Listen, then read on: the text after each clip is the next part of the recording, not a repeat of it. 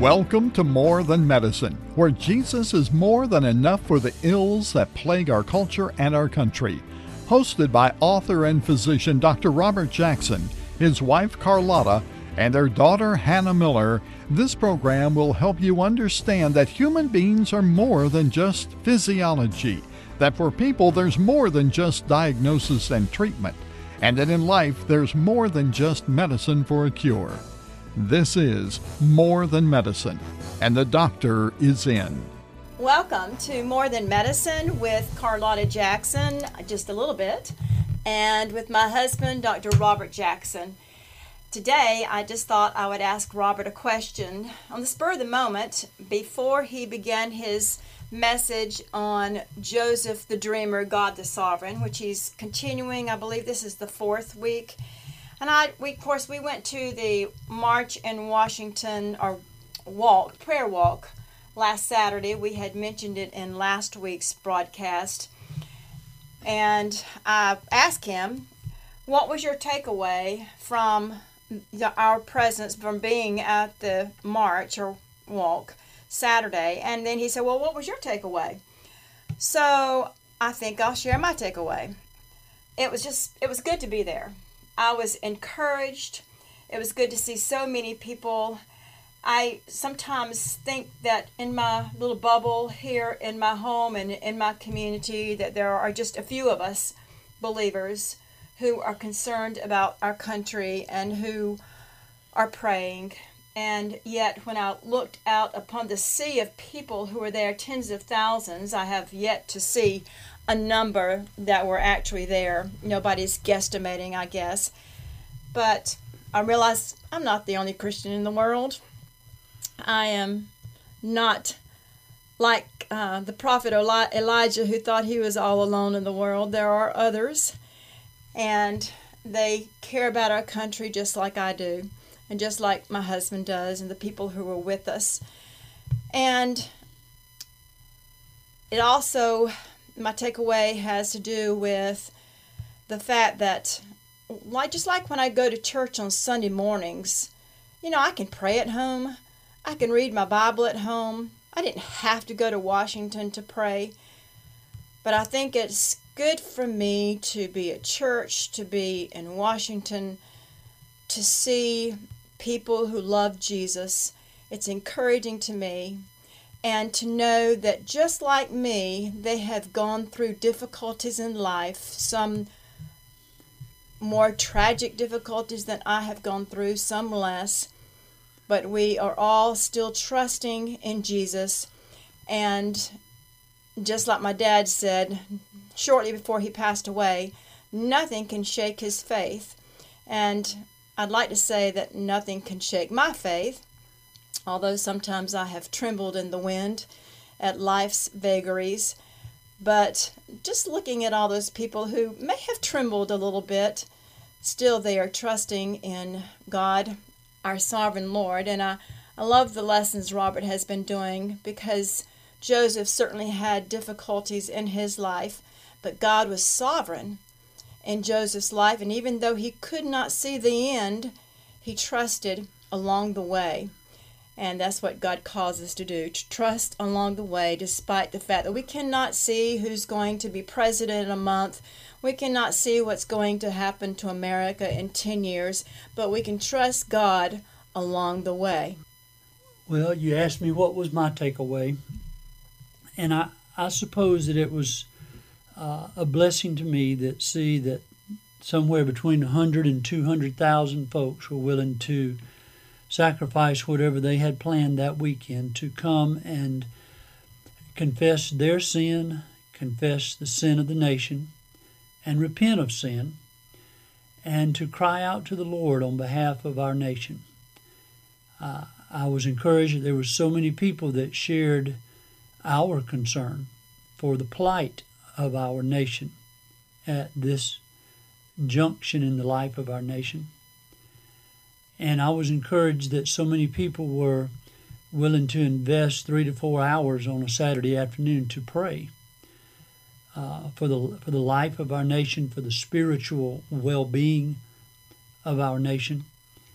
And I was encouraged to see dozens and sometimes hundreds of people gathered in one spot in front of the White House or the Washington Memorial or the World War II Memorial or the Supreme Court building or the Capitol building, praying for our military, praying for our president, praying for our legislators, praying for the Supreme Court, praying for our police, praying for racial unity. There were so many things that we prayed for literally hours on Saturday afternoon. And I cannot help but believe that God, who loves us, will hear and answer and will heal our land. God's not obliged to do any of those things because of the sin of our nation. But we cried out to the Lord that He would have mercy in the face of the severe wrath and judgment that we deserve. I was honored to be there. I was honored to be a part of so many people who love the Lord and who love our nation. Who knows what will come of it? But I'm just trusting God that He would hear us and that He would heal our land. And I was honored to be a part of it all. We weren't all the same in color. Nope. And denomination. Nope.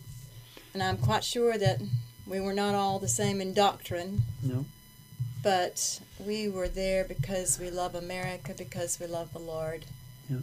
And we were all unified that day in our desire to see revival, spiritual awakening come in our nation, and that was a beautiful thing. It was a sweet, sweet time. It was.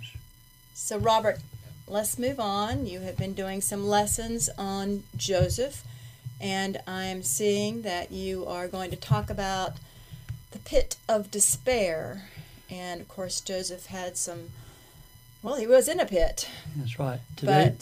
Anyway, it was a very difficult time for Joseph, and God rescued him. Today's lesson is Genesis 39, verses 19 to 23. Of course, this is the time when Joseph was falsely accused by Potiphar's wife and ended up being thrown into prison. And our lesson today is entitled, In the Prison of Despair. So, let's read these verses in Genesis 39, starting with verse 19. Now it came about when his master heard the words of his wife, which she spoke to him, saying, This is what your slave did to me, that his anger burned. So Joseph's master took him and put him into the jail, the place where the king's prisoners were confined, and he was there in the jail. But the Lord was with Joseph, and extended kindness to him, and gave him favor in the sight of the chief jailer. And the chief jailer committed to Joseph's charge all the prisoners who were in the jail, so that whatever was done in there, he was responsible for it. Now, let's remember Joseph's circumstance. He had been falsely accused by Potiphar's wife. He had been thrown into prison by a very angry Potiphar, who was the captain of Pharaoh's bodyguard. But the Bible says that the sovereign Lord was with Joseph. No doubt Joseph was in despair. He had been sold into slavery by his brothers. He had been purchased as a slave by Potiphar. Subsequently, he was elevated by Potiphar to the chief steward in his household. But then he was falsely accused by Potiphar's wife. And now he was in a foreign country in a foreign prison. There was no embassy to which he could telephone and say, I am in trouble here in a foreign country. There was no legal representation for him because he was a slave. There was no consulate to which he might call. Joseph was a slave. He had no legal status nor value. He could have stayed there in that prison until he died. Prisoners in foreign countries in that time often starved to death unless a family member or a friend brought them food and clothing. Imagine Joseph's despair, Since he had no family in Egypt, he had no connections in Egypt, except the sovereign God, the sovereign Lord who had a plan for Joseph's life. Joseph was not alone. He was not abandoned. He may have felt like he was all alone, and like he had been abandoned in a foreign country, in a foreign prison. But was he really alone? No, of course not. Because the Bible says the Lord was with Joseph. Do you understand how powerful those few words are? The Lord who sits on the throne of the universe, with heaven as his throne and earth as his footstool, was with Joseph. The Lord, the maker of the heavens and the earth and all that therein is, was with Joseph. The Lord who delved out the valleys and piled up the mountains, who directs the rivers in their course as they rush to the sea, was with Joseph. The Lord who makes the sun to rise in the east in the morning and set in the west in the evening, and whose name is to be praised from the rising of the sun until the setting again thereof, was with Joseph.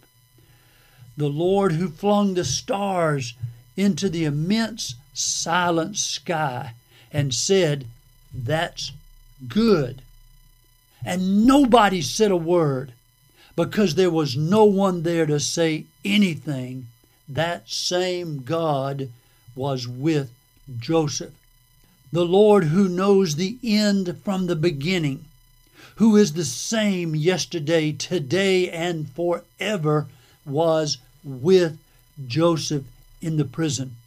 The Lord who is awesome in power, working wonders, and is full of loving kindness and tender mercy, was with Joseph.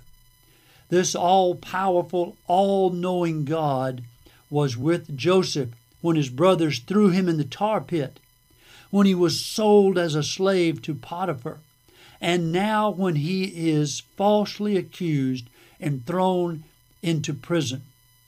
No matter how discouraged or depressed or confused Joseph may have become, God was with him, and God had a plan for Joseph's life.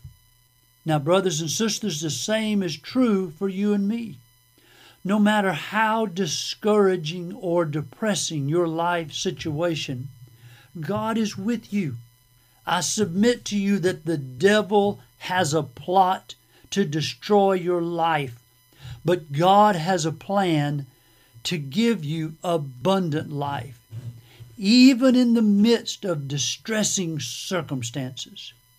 Do you remember when Paul wrote in the book of Philippians? He wrote from prison saying, "I have learned in whatever circumstances I find myself therewith to be content." Did you catch that word? He said content. Now listen, I met a man last week who spent 45 years in the prison system in South Carolina after he shot and killed a man when he was 20 years old in Orangeburg, South Carolina. He became a believer in the Lord Jesus Christ after 25 years in prison. After he became a believer, he became a teacher, instructing other prisoners in math, in computer science, in legal manners, and in the Bible.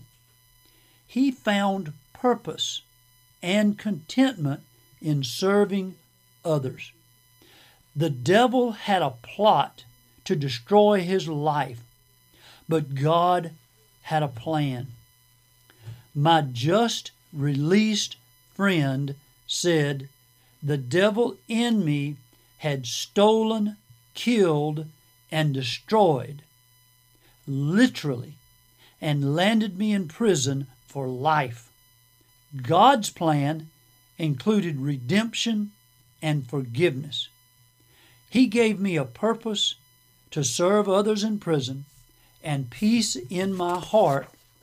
I told the parole board the last time they met with me that whether they released me or not, I was content in serving the Lord and serving others in the prison, even if I had to stay there for the rest of my life.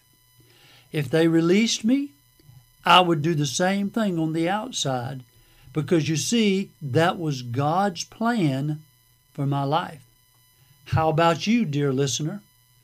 Have you reached a place in your relationship with Jesus Christ that you are content, that you're at peace no matter what your circumstances?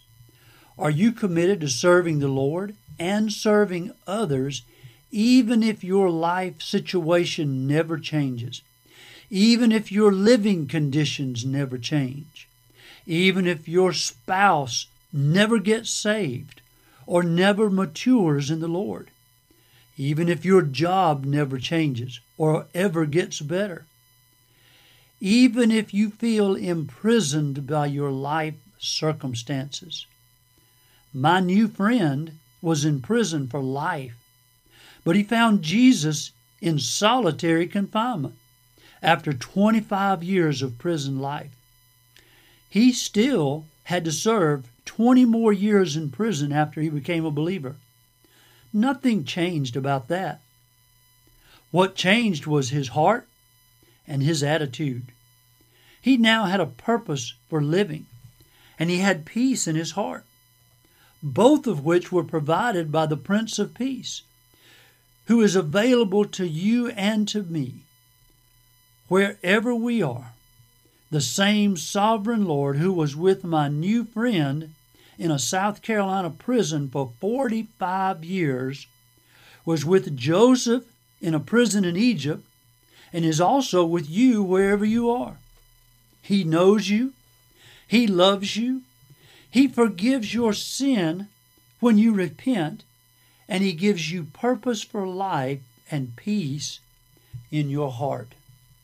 The Lord extended kindness to him even though he was in prison. Now I'm talking about Joseph all over again. The Lord extended kindness to Joseph even though he was in prison, and the public perception of Joseph was terribly negative. God extended kindness to Joseph.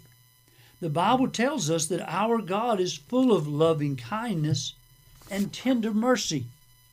He does not deal with us according to our sin, but according to His loving kindness. More than that, He removes our sin from before us as far as the east is from the west. More than that, Isaiah tells us that He remembers our sins against us no more. Now, what exactly does that mean? It means that God agrees not to bring our sin up against us any longer. It means that He doesn't keep a ledger book against us. There's not a heavenly ledger where God keeps a record of your and my sin any longer. That ledger is wiped clean by the blood of the Lamb. Please understand, it is the kindness and the goodness of God that leads you and me to repentance. Our natural inclination is to run away from God, to run away from Him as far and as fast as we can. If we follow our lower nature inclination, none of us would move in the direction of God. None of us would repent from our sin. We would all run away from God as far as we can. The Bible tells us that there is none righteous, no, not one. There is nothing good in any one of us. If left to our own devices and our own desires, we would never seek God or repent of sin, except for God's goodness that draws us to Himself and leads us to repentance. The same good God who extended kindness to Joseph, extends kindness to you and me.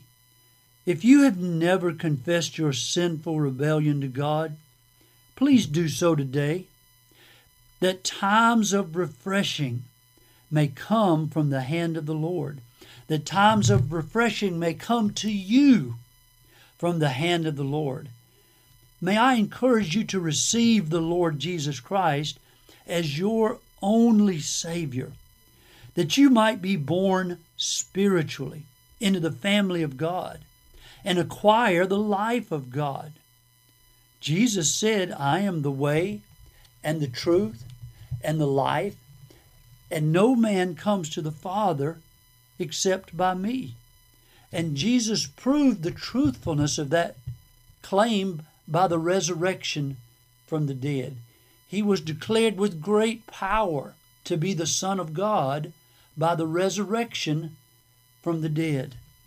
And I would challenge you, brothers and sisters, I would challenge you, friend, listener, to commit your life to the Lord Jesus Christ. Accept Him into your heart and invite Him to be the Lord of your life. Now, let's look again at our scripture. And the Bible tells us that God extended kindness to Joseph, and more than that, He gave him favor in the sight of the chief jailer. And the chief jailer committed to Joseph's charge all the prisoners who were in the jail, so that whatever was done there, Joseph was responsible for it. It sounds like the exact same circumstance as what happened in Potiphar's house. Joseph rose to be completely in charge of Potiphar's house. He became the chief steward in Potiphar's house. And the Bible says that whatever Joseph put his hand to, God blessed it. And the same scenario played itself out in the prison because God was with Joseph, and He extended kindness and favor to Joseph. And the chief jailer did not supervise anything under Joseph's charge because what? The Lord was with him. Do you understand how powerful those words are, that the Lord was with him? That particular phrase is played out over and over throughout the Scripture. The Bible says that the Lord was with Moses. The Bible tells us that the Lord was with Joshua. The Bible tells us that the Lord was with Gideon. The Bible tells us that the Lord was with Samuel. And the Lord was with David. Over and over in the Scripture, that phrase, the Lord was with, occurs repeatedly. And I submit to you that God can be with you and me. When we commit our lives to the Heavenly Father and we are born again into the kingdom of God, our lives become a temple of the Holy Spirit. Paul told the Corinthians, what? Do you not know that you are the temple of the Holy Spirit, whom you have from God, and you are not your own? For you have been bought with a price. Therefore glorify God in your mind and in your body. So you see, brothers and sisters, when we are born again into the family of God, we become a temple of the Holy Spirit. We no longer belong to ourselves. We belong to God, and God is with us. He lives in us. We are a temple of the Holy Ghost who lives in us, and everywhere we go, the Spirit of God is with us. And everything that we touch is touched by the Holy Spirit. King Midas in mythology was a man who everything that he touched turned to gold. You and I are filled with the Holy Ghost, and everything that we touch is touched by the Holy Spirit because God is with us. Now, Joseph was a man whom the Bible says that God was with him and that God showed him favor. And because of that, he found favor in the eyes first of Potiphar and then of the chief jailer. And the jailer did not have to supervise anything that was under Joseph's charge because the Lord was with him. And whatever Joseph did, the Lord made to prosper. Now, pay close attention.